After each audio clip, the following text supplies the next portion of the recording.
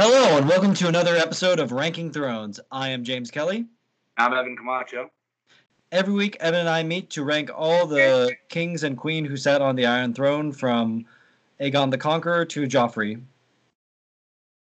We rank these men from George R. R. Martin's world as if they were real people. And so, every week, I come in as a book fan, Evan as a more free, just a fan of the show. Mm-hmm. We've only seen the 8 seasons. As we record this, we're about halfway through the 8th season.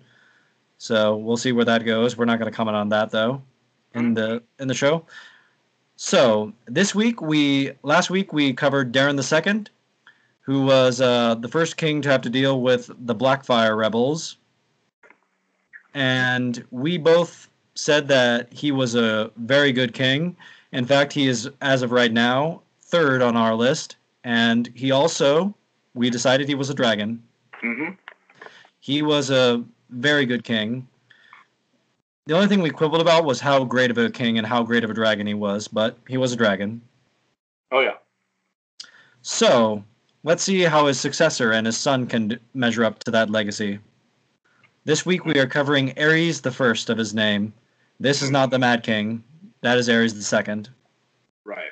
Who is very closer to the horizon than some might expect. Mm-hmm. So, officially, actually, Evan, just as a fun fact, we are at the point now in the story where at least one character from Game of Thrones is alive. Ooh. But he's not going to be mentioned in this episode. Interesting. Although actually, one might kind of, but it's not clear it's that character in Game of Thrones, the show. So, that's just a fun fact for Evan, the non-book fan, to have in the back of his head. Mm-hmm. So, but Evan, and to show like how much Evan knows coming into this show, what can you tell me about Aerys the First? Not much. I don't really know anything about him. Okay, perfect. As always. So, does he have a nickname? No. Though so many people described him as weak that he might have as well have been known as Aerys the Weak. Aww. I would also personally dub him things like Aerys the Puppet or Aerys the Apathetic. Uh-oh. So that's kind of a bit of a hint for what his reign is like, but we're going to actually go into, as we go on, like, regardless of what he was as a person, what do we think of him as a reign and his time as king, as we get into it. And we judge everyone fairly. Actually, we've had our first kind of review. Mm-hmm. One of the Reddit commentators complimented us for being very fair and balanced in our approach, and that we try to judge them fairly. Mm-hmm. We've tried to find some virtues even in the worst of the Targaryen kings we've encountered. Right. And we've also been able to take some of the best ones to task for their mistakes. Mm-hmm. We are biased in our imaginary evaluations. Yes. So, about the sources, almost everything we know about him comes from the World of Ice and Fire, though he is discussed several times in the Tales of Dunk and Egg. Nice. He is the king during the second and third of the published books in the Dunk and Egg series. So, with that, we have the life of Aerys. Here we go with the main life portion. The life of Aerys Targaryen. Aerys was the second son of Daeron II. Unlike his brothers Baelor and Maekar, who were warriors, he liked to read and was a very smart man. Okay. When the Great Spring Sickness occurred, both of Baelor Breakspear's sons and heirs died in the plague just before King Daeron II would die of the Spring Sickness. The Spring Sickness consumed thousands, but Aerys was one of the survivors and was crowned the king. His first and most significant act was to appoint Brynden Rivers as Hand of the King. Brynden Rivers was a bastard son of Aegon IV. Brynden was albino with a red birthmark on his face that resembled a raven, though Sir Duncan the Tall later said that it just looked like a blotch to him. He would be forever known as Bloodraven. Nice. Bloodraven, like Bittersteel, Daemon Blackfyre, and other great bastards, would be legitimized by Aegon the Unworthy. Bloodraven was a great bastard because he was the son of not only the king but also of a lady. His mother was Betha Blackwood. Bloodraven was descended from the Blackwoods, who had been in constant strife with a rival family of the Brackens centuries before Aegon the Conqueror had arrived. His great rival was his half-brother Aegor Rivers, called Bittersteel, who was descended from the Brackens. It can be argued very persuasively that Bloodraven and Bittersteel would elevate the Bracken-Blackwood enmity to the entire realm, as Bittersteel would constantly lead Blackfyre rebellions, while Bloodraven consistently fought for the Targaryens. Nice. Their own feud first began, just like Daeron and Daemon's, over a woman. Their half-sister, Shiera Seastar, was another of the bastard daughter of Aegon the Unworthy. Although Bittersteel was greatly infatuated with Shiera, she became Bloodraven's paramour. Bloodraven had fought in the first Blackfyre rebellion, as stated in the last episode. Right. His archers killed Daemon Blackfyre and his two sons, Aegon and Aemon. Bittersteel angrily tried to still fight on with the rebels and had a great clash with Bloodraven, with Bittersteel taking out one of Bloodraven's eyes. But Bittersteel in the end fled to the east. Bloodraven was dubbed a kinslayer for killing Daemon Blackfyre. Bloodraven and Aerys are reported to have gotten along well from their mutual interest in magic. Cool. Many accused Bloodraven of being a wicked sorcerer who bewitched Aerys. Shiera Seastar supposedly bathed in blood to preserve her beauty, at least according to legend. While Bloodraven likely never did bewitch Aerys, Bloodraven did have some magical skills. Aerys, having appointed Bloodraven as his hand, left the governing of the realm mostly to Bloodraven while he went to study books. This was very unpopular with the people, both because Aerys was seen as weak and ineffectual, and Bloodraven was seen as a bastard, kinslaying sorcerer. A bastard was the true ruler of Westeros. Oh, that's ironic. Bloodraven employed numerous spies to prevent any treason from spreading. Mostly this was all focused on Blackfyre sympathy. The realm was paralyzed with fear of Bloodraven. Many were cautious in saying something that could be construed as treason. A popular riddle was, "How many eyes does Lord Bloodraven have? 1,000 eyes and one." Because all of his spies are his 1,000 eyes, except for his one eye. Interesting. Aerys took no interest in his wife, Eleanor Penrose. The small council thought it may have simply been because he did not care for her, and suggested putting her aside and marrying another woman. He refused to do so, but the marriage seems to have never been consummated. Curious. Aerys does not seem to be gay, but asexual.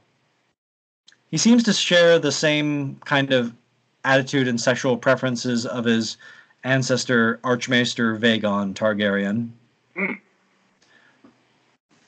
the son of Jaehaerys, who he sent to be a maester. Interesting. After the spring sickness, a long summer came to Westeros, but the summer proved to be a curse rather than a blessing. The long summer led to a great drought that led to thousands dying. That'll do it. Crops would shrivel and die, rivers disappeared, and all throughout this time, Aerys sat in his castle, reading books rather than tend to his people. As this was going on, Dagon Greyjoy began a reign of terror on the north and on Lannisport. Aerys and Bloodraven simply let the Greyjoys rape and raid villages, making even more people hate them both. Because Aerys was perceived as weak and unpopular among all weak and unpopular, along with all rebel hostages dying from the spring sickness, the Blackfires planned a rebellion. Of course. However, the main figurehead of the Second Blackfire Rebellion, the self-proclaimed Damon II, was not supported by Bittersteel, as he was likely gay and also not much of a warrior. Hmm. Damon II landed in Westeros in disguise, and they planned to stage a tournament where, officially, a Frey married a Butterwell. Hmm. Lord Butterwell, the former hand of the king under King Daeron II, Yes. who was accused of dithering, was a very rich lord, and he would fund the Blackfire rebels combined with the money of the Freys. The conspirators planned to have Daemon win the tourney and gain a dragon egg before revealing himself as Daemon II and starting the Second Blackfire Rebellion. Hmm. However, the plot was foiled in part by the heroics of Sir Duncan the Tall and Sir Glendon Ball. Nice. Also, a spy, or perhaps Bloodraven using his ability to appear as another man, slipped into the wedding and alerted Bloodraven of the plot. Hmm. Bloodraven arrived with an army to wipe out the rebels. A humiliated and defeated Daemon II tried to rally his forces, but they abandoned the boy. Daemon foolhardily tried to challenge Bloodraven to single combat for the realm, but he was simply arrested. Yeah, it's kind of tragically comical. Yeah.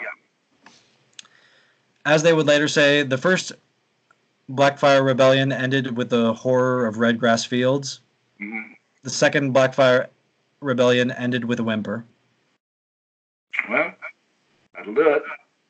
Lord Bloodraven let Lord Butterwell survive, but he ordered his castle white walls to be torn down. Lord Butterwell's cowardice saved him his head. Huh. But Lord Gorman Peake and others of the so-called leaders of the Second Blackfire Rebellion were executed. Bloodraven chose to spare Daemon II and hold him hostage to prevent the Blackfires from rebelling once more, as their legitimate king was being held in King's Landing. Huh. However, Daemon II would die of sickness while in captivity. With the Blackfires free to proclaim a new king, they prepared another invasion of Westeros. This time, led by Bittersteel, they proclaimed Daemon I's fourth son, Haegon, as Haegon I and invaded Westeros with Bittersteel's army of sellswords, the Golden Company. Yes. You might have heard them. They do appear in Game of Thrones. Yeah. Aerys would be the commander of this army, officially, but the actual command of the army was left to his younger brother Maekar and Bloodraven. Hmm. The Third Blackfire Rebellion would be another resounding victory for the Targaryens. Haegon I surrendered, but he was still executed after surrendering his arms. Bittersteel, however, was brought before Aerys. Although Bloodraven and Prince Aerion Brightflame urged the king to kill Bittersteel, Aerys instead chose to be merciful and ordered that Bittersteel would join the Night's Watch. However, Bittersteel managed to escape during the journey to the Wall and fled to the east to plan and plot another rebellion. Of course. Aerys, having no children with Eleanor, named his younger brother Rhaegal as his heir.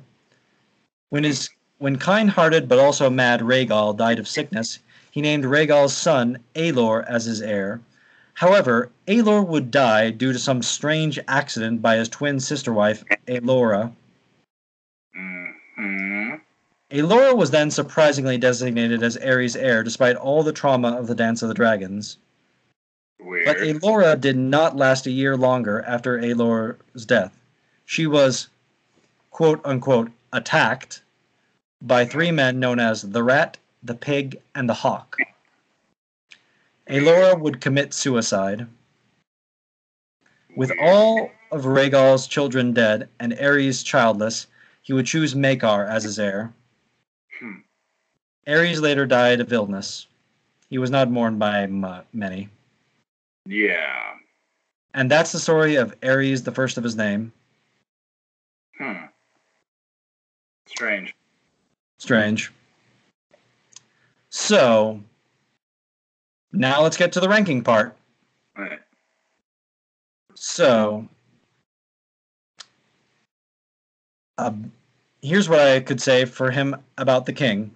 So first off, he ruled for 12 years, so 12 points automatically for that. Not bad. Not bad. So here's all I could measure up to say about Ares. Okay. Is that during his reign, 2 Blackfire rebellions would be quelled. Which is major points. Yeah. And it could be argued that he appointed the right people to govern the realm for him. Yes. So, we have given points in the past for being the right person to appoint other people for being a good commander. Right. And I could say the same could ultimately be somewhat said for delegating the right people to manage and govern for you. Yes. But the fact that 2 rebellions happened, and yes, they were put down, but it wasn't really the king who did it, I'm going to subtract quite a few points for that. Yes. So, I mean, he didn't actively screw up. But he also didn't actively involve himself either. Exactly. I'm going to give him a 5, only because it could have been a lot worse. I am right there with you. The only reason he gets that point is because he appointed Bloodraven, who, even if Bloodraven was as tyrannical as some people perceive him as, yeah, he was managing the ship well enough. Exactly. Where it could have been worse. Yep. It could have been way worse. Yes. Like in Bloodraven's defense, what basically why he would crush the Greyjoys. It was just like he was focused on, like, he knew that a second Blackfire rebellion was being planned. Yeah. So that's what he was focused on. And the minute like that rebellion was quelled, he immediately turned his eyes to the Greyjoys, and that was pretty much like crushed by the Lannisters themselves. Right, and he did it very quickly. So I am of that right there with you. I'm only going to give him 5 because he appointed Bloodraven. Right. So we're agreeing. Oh, actually, okay. This is calling back to much earlier episodes, but Evan. Yes. So, like, I remember when we talked about Jaehaerys, about how Septon Barth was considered the greatest hand of the king. Yeah. And I said there were going to be 2 in this show that I would argue could give him a run for his money. Okay. The 2, I would say, we've already met one, and we declared him a dragon, was, I would say, Viserys II. Yes. And Bloodraven are probably 2 of the greatest hands of the kings in the whole of the history of Westeros. I agree. Bloodraven's not over also, by the way. We got a couple more episodes of Bloodraven. Nice. Bloodraven, I'm going to also say it right now, unless we do a special episode for him, but I'm going to call it right now. Bloodraven is dragon. Yes. Bloodraven is dragon, but we'll see where we rank, where we render the verdict with Ares, but Bloodraven is a total dragon. I agree. He's like has a clear, humongous impact on history, and he's such an interesting character. Yes. So, okay. So 10 for Ares for the king. Completely middle of the range. Exactly. That's the first time we've ever done that kind of score, where it's like, we can't, like, he literally did nothing. He did nothing, but he pointed the right people for where we can't, like, give him nothing either. So, in the category of the warrior, he appointed the right people to win the third Blackfire Rebellion. Exactly. So, still going to give him points for that, albeit I'm not that impressed with what he's done, but he was not the warrior that his other brothers were, and he recognized such. That's true. That's true. There's some points for knowing your own limitations. This is the only one where I'm very comfortable giving higher marks to. I don't know. I can't give him like as high as like we gave Rhaenyra for this, though. We can't. Like, I am comfortable though giving him about a 6 because like that's just a good leader in general of like appointing the right people. For sure. So I'm comfortable giving him a 6. Yes. You? 6. You read my mind. Yeah. That's exactly what I would have given. We're pretty simpatico so far. So okay, so 12 for the warrior. Now we get into the honestly the big one where I'm going to be a bit more honest and blunt. Yeah. The big negative category: madness and misrule. Yeah, this was bad. So, throughout the entirety of his reign, he was ridiculed or criticized as being nothing but a puppet king to Bloodraven. There could have been worse people he could have been a puppet to. Let's be honest. Yeah. Yes. Oh, 100%. 100%. Well, we remember with the Aegon the Third episode. Oh, yes. Of, like, when he was a puppet, he was the puppet of someone far worse, Unwin Peak. Yeah. Aerys was extremely inattentive to the needs of his people, instead focusing on books. Right. During his time as king, the Great Spring Sickness led to him becoming king, and he did nothing to seem to show any care, nor did he seem to care about the Great Drought or the Greyjoy raids. They did get put down, but the fact that he just doesn't seem to care or want to rule, definitely a lot of falter there. His only major significant decision was to refuse to execute Bittersteel. While this was a noble act, Bittersteel would escape and continue being a threat to the realm. That's the problem. That's bad. I can admire the sincerity and the honesty of that decision. But it was a bad decision. Also, even though he probably did not support it, under his rule, Haegon the First was executed when he had surrendered. Yeah, that was a mistake. That's a humongous mistake. And that's like just further fuel to the Blackfires of like that they are not just rulers. Right. And he did allow Daemon on the positive side, we could have said earlier, though, right, is he allowed Daemon II to live. I still think him letting someone live rather than not killing him that was a mistake. He should have let Haegon live, right, and gotten rid of Bittersteel. Agreed. That being said, he had no real sway over Haegon's death. Haegon's death seems to be like a spur of the moment thing made by like disgruntled soldiers. Yeah. You don't argue with your soldiers. And so like he had no control over that. No. And even though it was the honorable thing to do, I'm sorry. It was a bad move. It was a bad move. Simple as that. I don't know. It's like if it had worked, if he had actually been in the Night's Watch, then yeah, that was. But like, part of it was like when he was being transported, Blackfire sympathetic people were the ones who let him go. Exactly. So that's like, it's like he didn't account for that. He didn't think of that. Mm-mm. He thought he was untouchable. I have to give him an 8. Okay, I'm 100% right there with you. Honestly, like, to be a tiny bit blunt, mm-hmm, this might be getting into it, and where we might get into the final verdict. But like, he is one of the most like unworthy men to be king. Yeah, because like he didn't. It's like it's even worse than like Viserys the First. Like, even the bad kings wanted to be king. Exactly. They just were bad at it. He does not want to be king and isn't good at it. It's like, so I don't understand why he accepted it.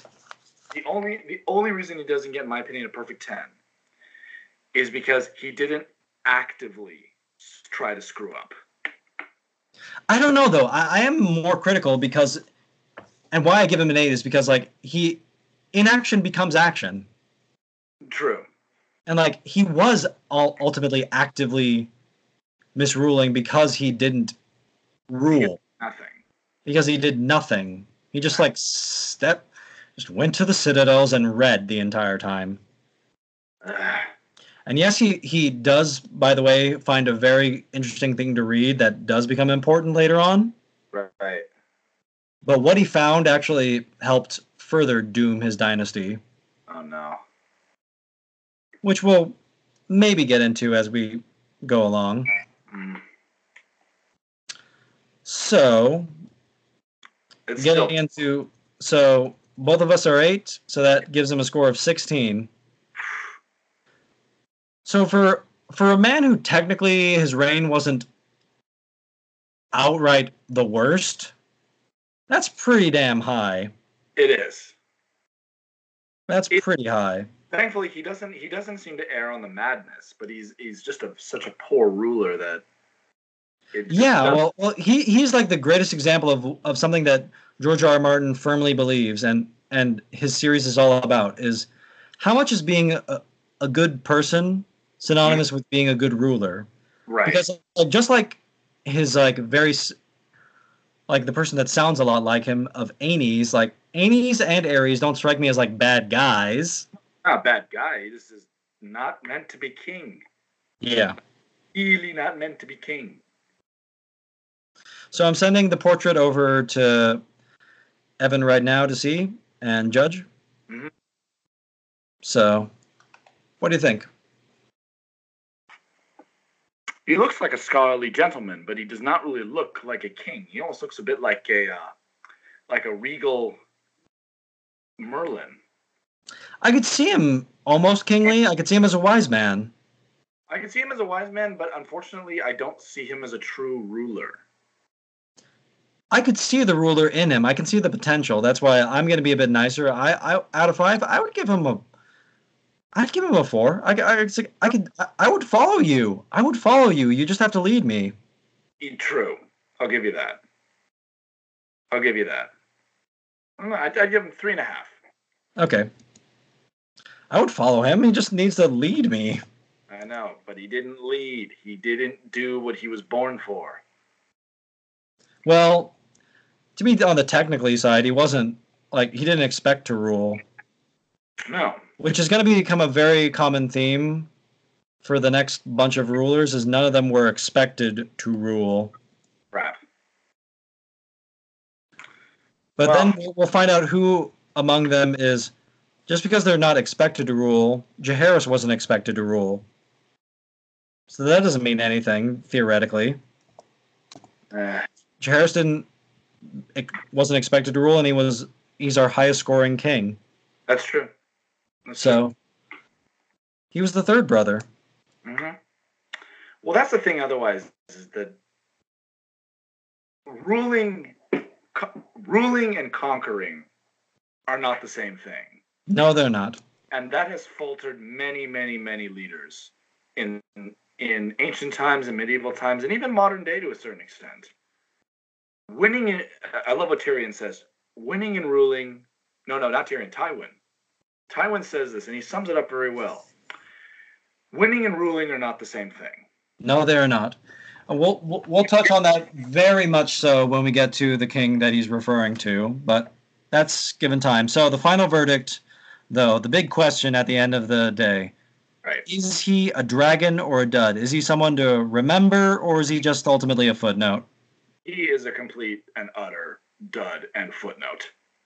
He really is. I would almost be tempted to say because his reign is so bad, and he's such a demonstratively good man but bad but terrible king that I would almost say dragon. But just looking from what his time period was, no one would remember him. He is such a footnote. Yeah. And as we said before, Bloodraven is the king. Bloodraven is the dragon. Mm-hmm. Not Ares. No one would remember Ares. No, and rightfully so. Yeah, I would call him almost, after talking about this, I would ultimately he's almost more worthy of the name of the unworthy than Aegon the Fourth. Well, the only reason I'm going to argue with that is because Aegon the Fourth, he not only didn't care, he almost actively sabotaged Yeah, that's the difference. And his legacy was just, oh my God, what did you do? Yeah. You imbecile. Yep. Like, there's Brooks, and then there's this guy. Yeah. He's the more benign version of that. Exactly. Well, I mean, the best way to describe it is I look at these Blackfire rebellions in a bizarre way. If you were to compare it to somewhat of history, I'd almost compare it, maybe not as terrible, but the crisis of the 3rd century in Roman Empire. It was literally just 50 years of just civil war, plague, and economic crisis. Yeah.